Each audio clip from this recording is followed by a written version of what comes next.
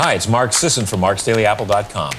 Enjoy this audio narration of a recent marksdailyapple.com post by Tina Leaman.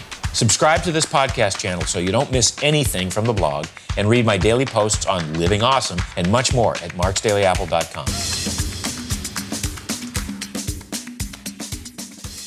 Gaining and maintaining wisdom from life experience. My staff and I are quite close.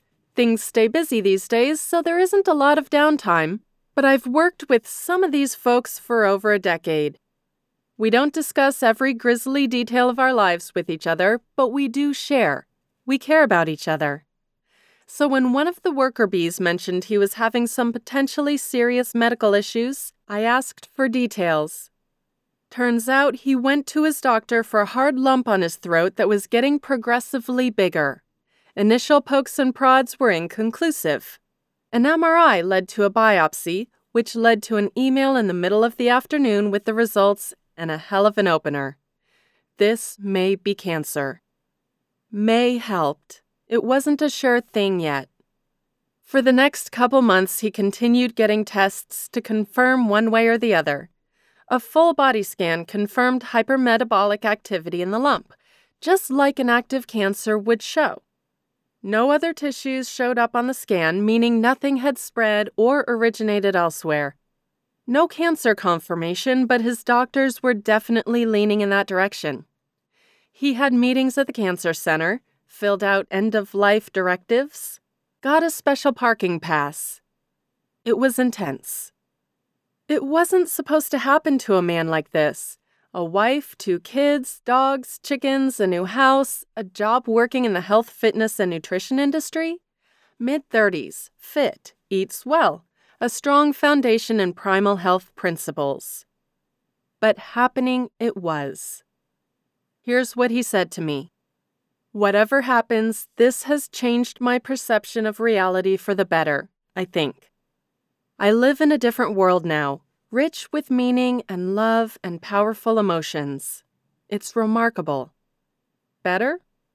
Yep.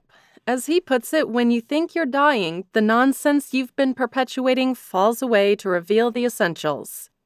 It just happens on its own, and you get a glimpse of what really living entails.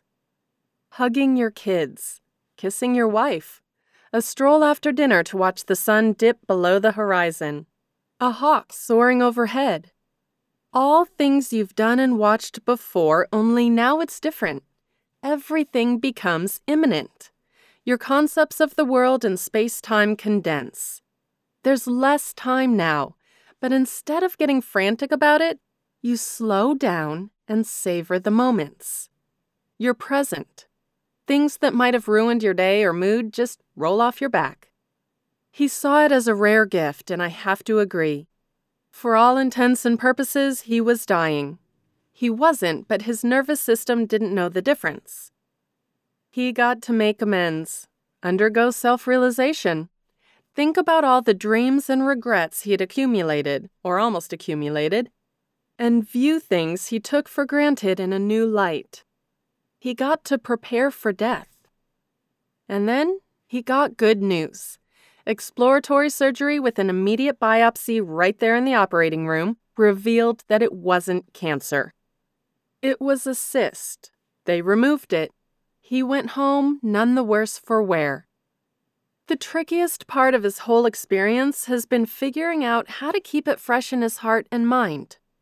How can he take what originated as a visceral response to the perceived threat of dying young and make it established policy? Turn it into wisdom that persists even when the threat has gone. The lump is gone and it never actually was a real threat. Will the insights remain? That's the eternal battle raging inside us, isn't it? We have these massive epiphanies triggered by events large and small. They change us, make us see the world from a different perspective. The prospect of random cancer helped the worker bee realize what he was taking for granted and glossing over. But when the direct effects of the trigger wane, we tend to let ourselves go. We get sloppy, complacent, and return to our previous incarnation. Figuring this out seems like the key to happiness, success, meaning, world peace. and everything else we claim to hold dear.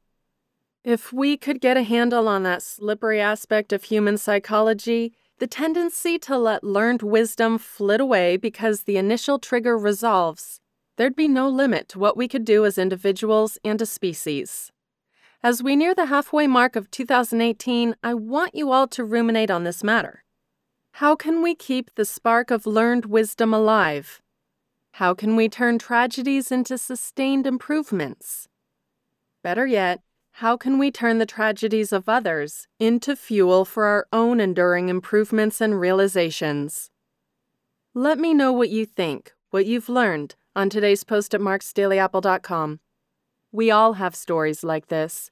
Candid details are welcome and encouraged. Thanks for listening, everyone. Take care, be well, and next time you hug a loved one, feel that hug for the miracle it is.